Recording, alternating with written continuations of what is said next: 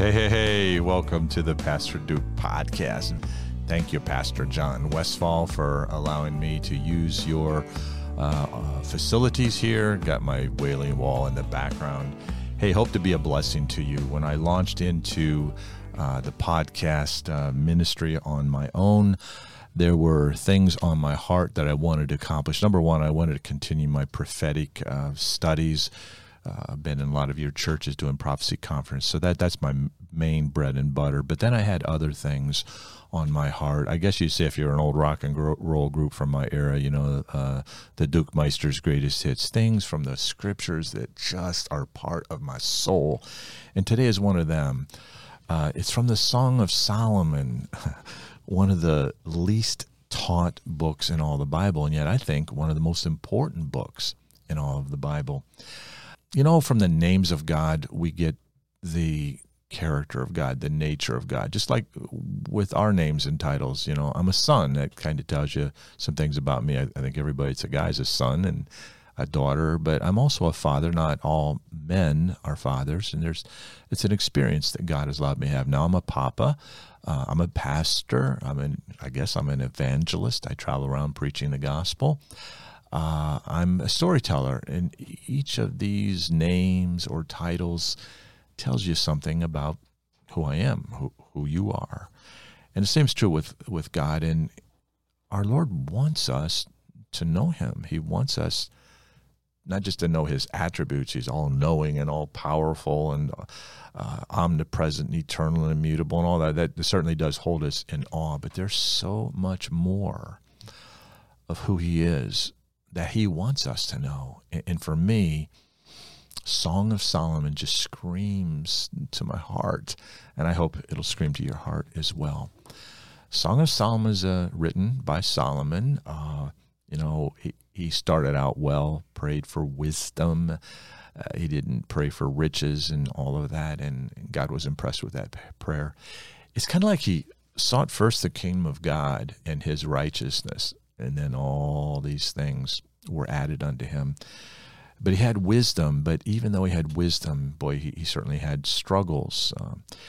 He said, in much wisdom is much sorrow, and he had many, many failures. But God chose Solomon to write this book, Song of Solomon. Some extremely interesting things about the book of Solomon as you back off and you kind of take a holistic view of it. Song of Solomon begins like the New Testament begins, awaiting for the arrival of the beloved. Of course, the beloved is Jesus. Song of Solomon closes as the New Testament closes, waiting for the second coming, the second arrival of the beloved. And when you look at Song of Solomon and just read the 8 chapters, you see a dialogue, like a series of love letters happening between Solomon and his bride. Now, the unfortunate thing is, somebody said, if Solomon was the wisest man in the whole world, why would he want 1,000 mother-in-laws? I thought that was a great question. It was a lady that brought that to my attention. But we're zooming in on a right relationship with a bride that he was obviously crazy in love with. And so it's a series of love letters between Solomon and his bride. Which one, we're not told. But don't let that take away from this story. It is written by God, not written by Solomon. But there's a series of love letters going back and forth, just adoring one another and making plans for the future and sharing their sentiments with one another. And so the key of really understanding Song of Solomon is who is speaking to who. And if you have a good study Bible, it's right there laid out for you. But the part of Song of Solomon that really applies to you and I is the typology. We know in the New Testament, Jesus says, I am the groom, and to the church, you're the bride. And you bring that into Song of Solomon, the groom here, which in reality was Solomon, and the bride was a gal. But by way of application, this is where Song of Solomon is my book. It's a love letter from Jesus, the groom, to me, the bride, as a bride of Christ. And so God is pouring out his affection on the bride. When I came to the Lord as an 18-year-old kid, I didn't want to go to hell. I didn't want to live the way I was living anymore. I felt like I was living in hell and being controlled by drugs, being controlled by peer pressure, facing jail time if I get caught doing what I'm doing every day. And so I needed help, and I came to God in fear, and he's all powerful. He created the heavens and the earth. I'm going to stand before him one day, and he gave unto me eternal life through Jesus Christ our Lord. And then I began to know God in fabulous ways that I had no clue. And that's where we're going today in the book of Song of Solomon. Now, before we jump in with this verse 1, the Song of Songs, which is Solomon's, I just want to kind of back off. This holds me in awe.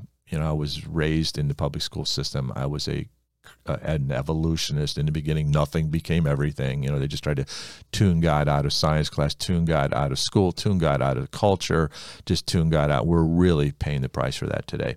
But I remember, hearing the creation story, and the evolutionary story only takes care of the physical universe, and life spontaneously generated in a warm tidal pool as a bolt of lightning hits the necessary amino acids, and these, they called it simple in the story, but these chains of amino acids come together and form a DNA molecule. They call it simple, but in reality, it's not simple at all.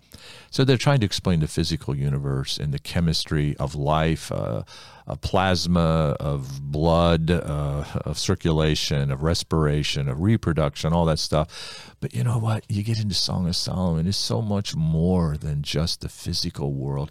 How do you explain the chemistry of consciousness? How do you explain the chemistry of affection, which Song of Solomon is all about that? The chemistry of emotion. Well, that's their problem, not ours. In the beginning, God created the heavens and the earth, and he created man, you and I, in his own image. We're fearfully and wonderfully made. I don't always feel like I'm fearfully and wonderfully made, but that's why God gave us his word, that the truth would set us free. Song of Solomon begins, let him kiss me with the kisses of his mouth. This bride desired the physical affection of the groom. Kiss me, kiss me, kiss me. Man, I love to hear my bride say that to me. It might happen along the way, but not as often as I would like. But this book is full of affection. It's full of romance. And, that's a side of things that I don't think we focus on enough when it comes to God. Yes, he's all powerful. Yes, he's all knowing. Yes, he's immutable and eternal, immortal, invisible, the only wise God, omnipresent. But he's a God of extreme affection.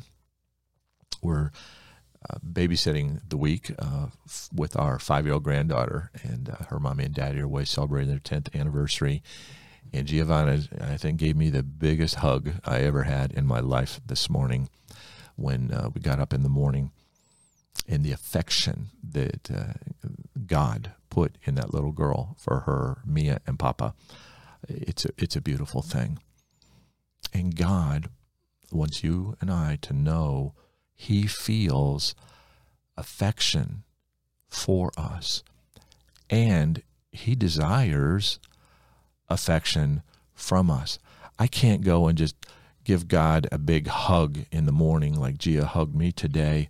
And of course I hugged her back and told her how awesome she is and how she made my day. But God wants us to be part of a relationship with him. And though I can't hug God and look him in the eyes and just say, I love you, he said, if you love me, keep my commandments. And so when I'm in his word in the morning, I'm keeping his commandments. Search the scriptures, they testify of me. Hide his word in my heart that I might not sin against God. So when I'm having my quiet time worshiping, I'm telling God I love him. I want him to be able to celebrate me. And I know I'm in the flesh. I know there dwelleth no good thing in me. I know I have a fallen nature. My will is rebellious still. My intellect is darkened. My emotions are perverted. I know that, but he's quickened me. He's made me alive. And he loves me. And he wants me and you to love him back. And so there's this series of love letters going down there. And by way of application, it's who's speaking to who. And it's usually pretty obvious, right, in the text. Let him kiss me with the kisses of his mouth. That's the bride reaching out, longing for affection from her groom. And then they get into this thing down in the last part of chapter 1. Your cheeks are comely or beautiful, with rows of jewels and necks with chains of gold. Now, that's not how we show our romantic thing. Today we'd say, you're hot, you're beautiful, I love how you look in that outfit. But this, in their culture, in their time, that's how they expressed it. And if I told Joellen, some of these things are in the book of Song of Solomon, I think she'd slap me in the face because it just doesn't fit into our culture. But what does fit is its affection. And so this dialogue continues, and I have my Bible open. You can't see it, but I can. I love to come to this passage in chapter 4. It says, behold, thou art fair, my love. Behold, thou art fair. Thou hast dove's eyes. Within thy locks, your hair is beautiful. Your hair is like the flock of goats that appear from the mount of Gilead. Thy teeth are like the flock. And so they're looking from the top to the bottom. I love your hair. I love your eyes. I love your cheeks. I love your ears. I love your face. I love your nose. There's just this extreme affection going on, which is phenomenal. Your neck is like the Tower of David. Don't say that to your bride or anything like that. Should I read verse 5? Thy two breasts are like two young roes, or twins. And I'm going to skip over that. But God is a creator of sexuality and has holy boundaries for it. And so this is holiness unfolding in our world today. We'd like to pervert that, twist that into something dirty. But there was just this complete infatuation with one another, just a fantastic emotional, sexual, passionate desire that is unfolding. And then I come down and it says in verse 7, this is my favorite verses in the whole book, thou art all fair, my love, there is no spot in thee. And this is just extreme praise. Thou art all fair. And I'm thinking, oh, man, that's me talking to Jesus. He's all fair. There's no spot in thee.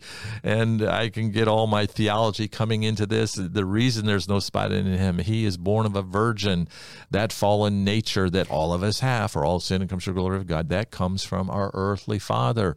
Romans 5:12, wherefore as by one man, Adam, sin entered the world, death by sin, so death passed upon all, for all have sinned. But Jesus didn't have an earthly father. He was conceived of the Holy Spirit. He was born of a virgin, having no earthly father. He had no Adamic, no sinful nature. And therefore, when he was tempted in all points, as we're tempted, he didn't sin. It wasn't his nature. He never sinned one time. He was above that. He was the Lamb of God without spot, without blemish.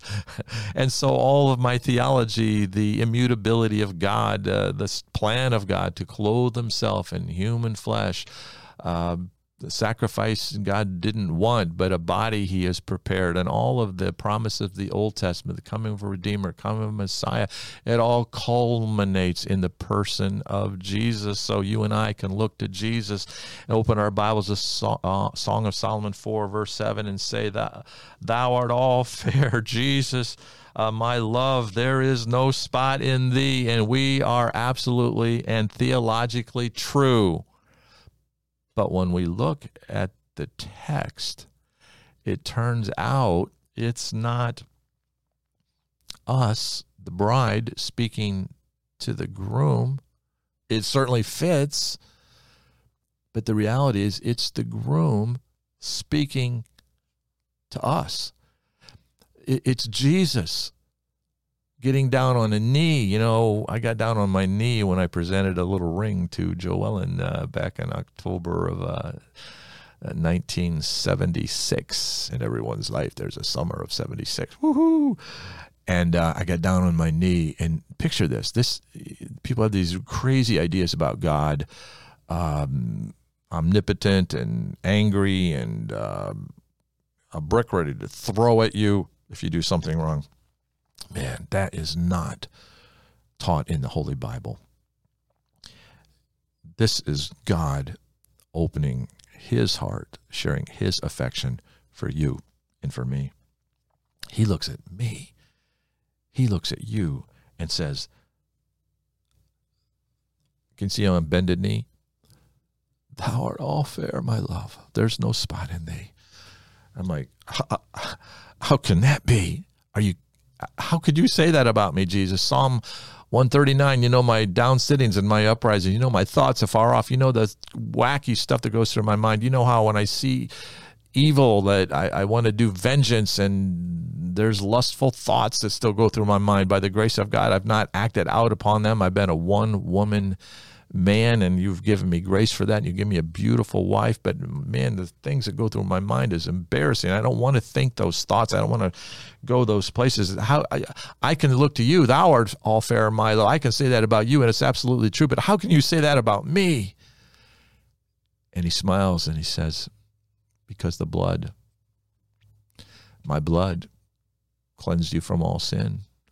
That one sacrifice that I made once for all on the cross was all sufficient to pay the penalty, to cover, to atone for 100% of your sin, past, present, and future. Such knowledge is too wonderful for me. Let this sink in. This changes everything. I get all busy in the work of the Lord and caring about the needs of people, and the phone's ringing. I'm trying to write messages. I'm setting up my itinerary, and thank God the phone's ringing again. I'm going all over the place again this summer. I'm so thankful, doing a camp in Ohio, Camp Chautauqua with 750 teenagers. That's going to be a blast. I can't wait. And I get sometimes just overwhelmed with what I need to do and don't have enough time to do it. And then you get battles, and you're in the midst of bearing people's burdens, and you just get overwhelmed sometimes. And then you get alone with the Lord, and you see him on bended knee to me, looking me in the eye, looking you in the eye. And he's like, time out. Time out. I love you. Kind of just the way you are. I don't love you because your intelligence, any intelligence you have, I gave you. Any great gifts you use that can advance the kingdom, I gave them to you. You and I can't take credit for any of the abilities that we have, but the one thing that we have that we can give him is our affection, our time, our worship. Means everything to him. And notice what he says. He's adoring us in verse 7. There's no spot in thee. The blood of Jesus Christ, God's Son, cleansed me and you from all sin, buried them in the deepest sea, cast them as far as the east is from the west, remembers them no more. He doesn't see me in my sin. He sees me redeemed, brought back, bought back by his precious blood. And then he gives us an invitation. I like to put it this way. He asks us out. I do that with my wife sometimes. Hey, you want to go grab a bite to eat? And I say, you asking me out? Because I want to tie affection to just pretty much everything I'm doing. You know what I'm saying? Come with me from Lebanon, my spouse, with me from Lebanon. Look from the top of Amana, from the top of Shinir and Hermon, from the lion's dens, from the mountains of the leopards. He asks us out. I'm taking this literally. These are 3 mountains in Israel, and unlike in the Adirondacks, you have the Great Range. I've hiked all 46 of the high peaks of the Adirondack Mountains. You have a ridge, the Great Range, and you go up one down and down the other and up and down, and there's 7 of the high peaks right in one succession on the Great Range. This isn't that way. These are spread out, one here, one there. This is going to take basically it's going to take about half a year to do this. If you're actually going to climb these mountains, Amana, Shinir, and Hermon. Hermon is the largest peak in the Middle East. It's like 7,900 feet above sea level, and at the bottom of the hill, it's below sea level down by the Sea of Galilee. And so these are, he's asking us out, and it isn't for, an evening. He just says, will you stop your world? Will you get off your, what is it, the mouse on the thing there, the wheel? Would you stop all that? Would you get off the treadmill of life insane, going 100 miles an hour? Would you just stop to be with me? Let's just get away. Let's go hiking. Just me and you, take the stuff. We'll go see the most beautiful places God made in all of Israel. We'll go up to the highest mountain. Just me and you, just to be together. We'll tune the world out. Just you and I. Jesus is asking you out. He wants to spend some quality time with you. Is he important enough to you and I that we'd actually do that? Then he gets us alone on the mountaintop, and you're looking down from the top, and the view is just ridiculous, just beautiful. It took a lot of effort to get there, and you're rewarded for your efforts sitting on the top, getting that 360 on the mountaintop. And he looks you and I in the eye again, and he says, "Thou hast ravished my heart, my sister, my spouse," and I'll put it in today's English, "You've ravished my heart with one of your eyes, with one chain of your neck." Sometimes I just have one eye on Jesus, another eye on somebody over there I don't like. They don't treat me right. Jesus says, would you get your eyes off of that? Get both eyes on me. You've broken my heart. I know you love me, but you have a whole lot of other things that seem to take priority over me. You say you love me. You say I'm number one, and yet I don't feel like I'm number one. You have to get the weather report before you let me kiss you in the morning. You have to check Facebook, internet. That's the only social media I'm on. I'm only on it because I want to use it to